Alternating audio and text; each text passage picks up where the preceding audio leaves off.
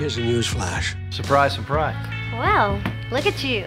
The whole world is watching for my next move. Oh my God! Times have changed. There are no rules.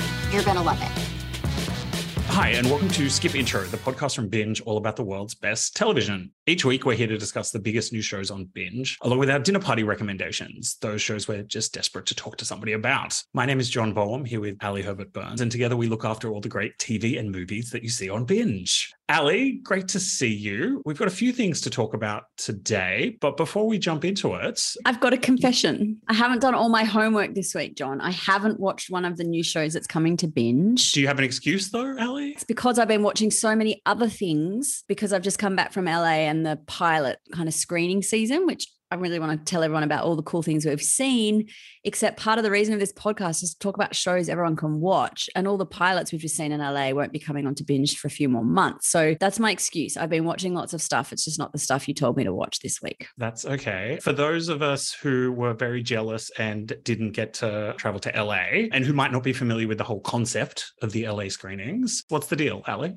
Well, it's really interesting. And this screenings was the first one that's been had for a few years because of COVID and the fact that people haven't been able to travel. But back in the olden days where you had just television networks, you didn't have all these streaming companies, you used to have quite a defined TV season. And what would happen is the studios and the channels would make a pilot of a show. You'd go and watch the pilot. They'd put kind of lots of money into the pilot. And if the pilot was received well, then that show would get picked up and they'd make some episodes. And the LA screenings was always kind of the kickoff of that process because it was when the programmers from all the individual channels would stand up and say, here's the shows that we're thinking are going to make our schedule that would then kick off in the American fall. So after American summer, you come back and in September, all these shows start coming through on your television. And as international buyers, we would go and see all that shown and you'd decide what you kind of wanted to buy, or if you already had relationships with studios, a really good insight into what you might get. Flash forward to 2022 and there's new shows dropping all the time. Monday, Thursday, Wednesday, Sunday. Sometimes they drop all at once. Sometimes they drop once a week. Sometimes they drop 2 a week and dribble out over the subsequent weeks. We all know the emerging landscape that TV watching has become. So the LA screenings this year was interesting because whilst you still had a lot of the traditional networks put up their fare and what we can expect to see and things that we might buy, but there was also lots of different platforms sharing their content as well. And the other really cool thing, John, this time was, which was a first for Binge, is our first Binge original, Love Me, has been sold to America. It's been sold to the streaming platform Hulu over there. So we got to catch up with the Hulu guys and talk about how that was going over in America, which was cool. But we also have another Binge original that we've just finished filming in Sydney. We haven't really talked about this on the podcast yet, and we'll be making some announcements soon about it, but it's called Carlin from Accounts. Really great story about the forming of an unlikely couple, a girl and a guy who meet in unexpected circumstances on the street in Sydney. But that show, we've got some international partners on it. And so that was actually screened in LA on one of the big studio lots for buyers. Like we normally go to these markets and buy, but for the buyers from all around the world, from America and Latin America and Europe, to watch our show. So it was a pretty cool experience getting to see a Binge original on a big studio American lot and listen to buyers who thankfully laughed in all the right places and our Australian humour seemed to connect. So we were there buying shows, we were there selling our shows and getting a really good sense of what we can expect to see in TV in the next few months. Well, it's very exciting. Glad to have you back, though. Should we talk about our 2 new shows this week? Yes, we've got the show I haven't seen yet. So I would love maybe to use, rather than us both talking about the show, is maybe you can... I'll just sell it to you. Sell it to me. Tell me all about it, which is called Irma, which is a new drama we've got. And the other one is a HBO documentary about the infamous American comedian George Carlin, which we'll also talk about. And our dinner party recs, of course. Awesome. Well, let's head to France for Irma. I'm so sick of being the superhero. But blockbusters let you make movies you love. I'll be Irma. This is the part she's been dying to play. What matters is staying sane. Based on the 1996 film of the same name, Irma follows a Hollywood star tired of appearing in superhero films who heads to Paris for the remake of a 1916 French silent film. Starring Academy Award winner Alicia Vikander, it's a remake of a film about remaking a film. So Ali, sounds slightly confusing, but it all comes together very, very easily as you watch the series. There was this film in 1996. This 2022 series is a remake of that film. And the series is about this Hollywood actress who heads to Paris to remake this old French film. The old French film is a real film, and that film is called The Vampires. Mm-hmm. So she's kind of like a Hollywood starlet. She's doing all these big action films, but she wants to do something arty, something more pure to acting, or a challenge. So she goes off to Paris and does something, yeah? The show kicks off and she's on the sort of final leg of a press tour of what's sort of an Avengers style film. So she's gone through this like commercial rigmarole of selling this big global hit. And then she moves into production of this sort of indie art house French film. Some of it is sort of a culture clash with the French director and the producers and everything that's happening on the ground shooting this remake. So they're trying to be very careful about it. But then also what happens is she's obviously going through something and she kind of starts to inhabit the character and like proper method acting kind of thing.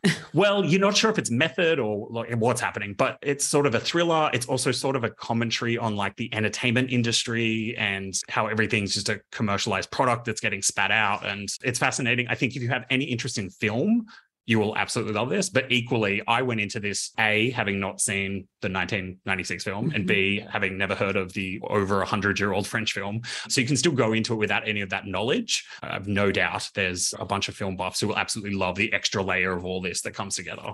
So as I mentioned, Academy Award winner stars in the film. She was in The Danish Girl, wasn't she? That's what she won the Oscar for. Won the Oscar for The Danish Girl, also was in Tomb Raider and a bunch of other things. So all set in France. And I've watched the first 4 episodes and I would say maybe 10% of it is subtitles. Okay. 90% of it still in English, but beautifully shot in and around Paris. It just premiered at the Cannes Film Festival, which doesn't happen every day for a TV series, especially. It's called the Cannes Film Festival, but I suppose if it's about a film, that's how it got in. Film. Okay. But I think it kind of speaks to like the quality and tone and everything that did premiere at the Cannes Film Festival.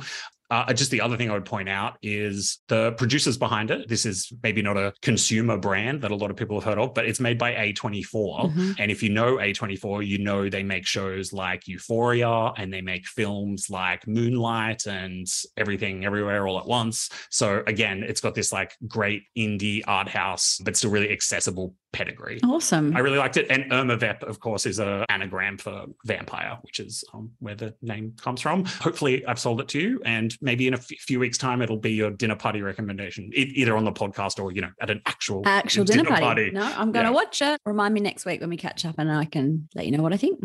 Irma Vep starts on Tuesday, June 7th, and it is 8 episodes and they're rolling out weekly. Who would have thought that you would end up working with him? Renee's process can be confusing. Ne me touche pas! Ne me touche pas! Parce que là, vous m'énervez, là! George Carlin's American Dream is a new 2-part documentary from HBO about the life and legacy of comedian George Carlin. Produced by Judd Apatow and featuring interviews with Chris Rock, Stephen Colbert, Jerry Seinfeld, Jon Stewart, Patton Oswalt, and more. It's a loving but honest look at an artist who continued to evolve over his career. I began this dream of standing in front of people and having their attention. What I really was a rebel. Can't educate our young people, can't get health care to our old people, but we can bomb the shit out of your country, all right? Ali, I definitely knew the name George Carlin. I knew the face George Carlin, but I was certainly, embarrassingly, did not know the sort of long history and huge influence that he had. Were you familiar with him? I was familiar with him, but the same thing from you, as like a bit of a counterculture, profound things that were said. I did not know how long he'd been a comedian and how early his career had started and how successful in almost lots of different acts of his life, hadn't he? Like kind of started up in a very clean cut 1950s early television way and then became, like when you watch this documentary and you see the things that he was saying in the 90s and, at kind of major moments in recent pop culture, he just seems so profound. And to know that he died in 2008 before so much of the craziness of the last decade has happened, like you just think, oh, what would he be saying now about the state of politics and COVID, guns, just so many different things. So one of the things I was familiar about him was the 7 dirty words he can't say on television that he sort of made very famous because he was pushing back against the FCC in America because he was getting in trouble for saying certain things, but then they wouldn't tell him what he can't say. And, it ended up getting to the Supreme Court or something. It was a case, wasn't it? Yeah. Yeah, where he was like, actually, what's wrong with these words? Children aren't going to go out and commit crimes just because they hear, the F word on television or something. So he really, pushed at the limits of, especially at the time, he'd been working for so long, he really pushed at the limits at what was acceptable. And that was kind of, I guess, one of his more famous acts, I guess, was these 7 things you can't say on television. I also will not be saying them on this podcast. But that's what's really interesting, isn't it, now with what's happening even with the Roe versus Wade debate in America, and this almost this sense of rolling back of rights. And you think that it just established, like, you just bank as never changing, and the idea now that abortion will be, can become illegal in certain US states. What's next? Will that affect gay marriage? Will it affect other rights that we've fought for and have been kind of evolved over the last kind of 20, 30 years?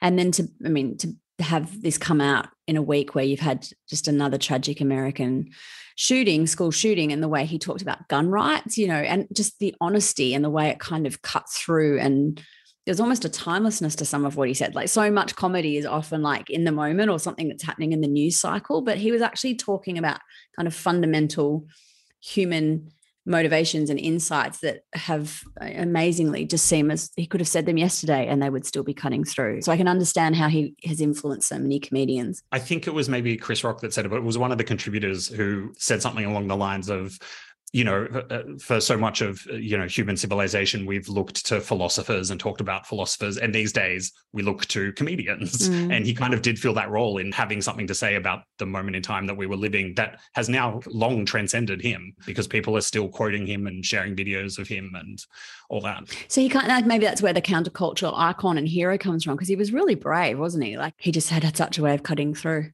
It was really interesting that he certainly didn't rest on his laurels. If there was ever a point in his career where he felt like he wasn't connecting with the audience or that he was in a bit of a slump, he was just like, no, I'm going to do the hard work to make sure that he would see up and coming comedians and be like, nope, I'm not going to get lapped by them. I'm going to still stay relevant. So he did kind of have to reinvent and evolve himself. And, a lot of comedians get put in a corner or get typecast for having one type of joke or one type of thing. And you can really see over his career how his humor and comedy and thinking sort of evolved.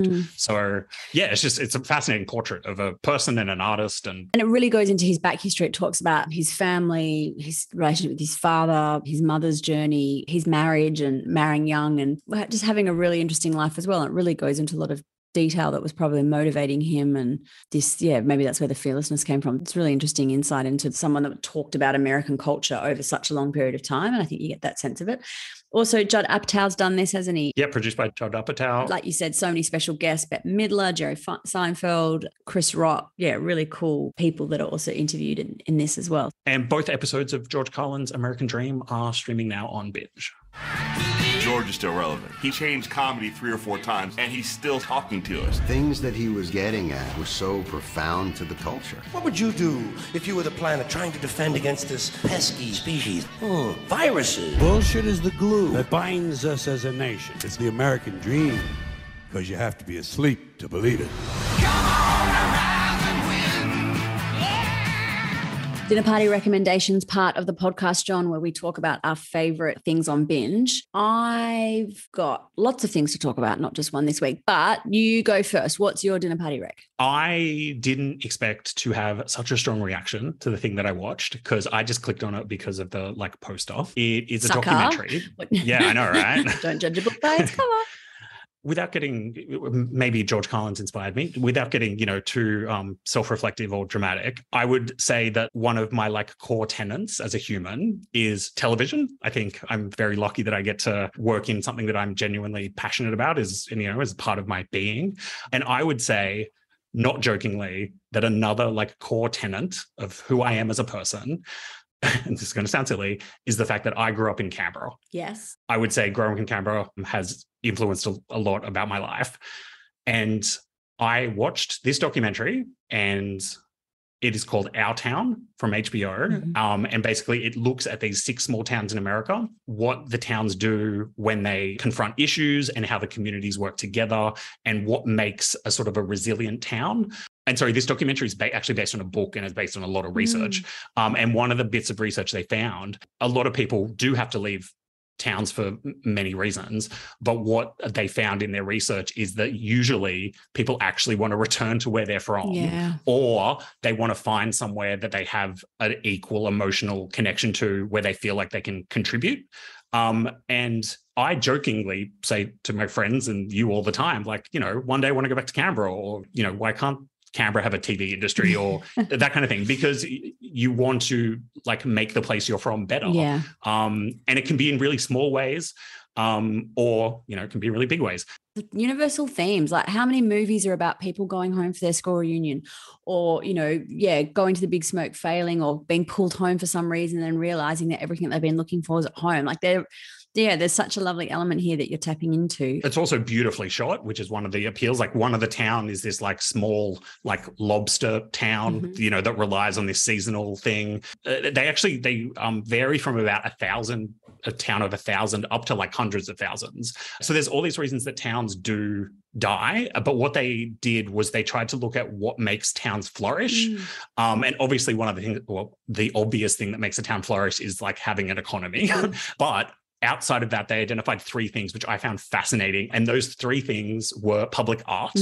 So a town that has public art, because it shows that it has pride in itself. It shows that it has an identity. And, investing in art is something you don't have to do. The second thing was a genuine local media. There are these small towns that have flourishing medias.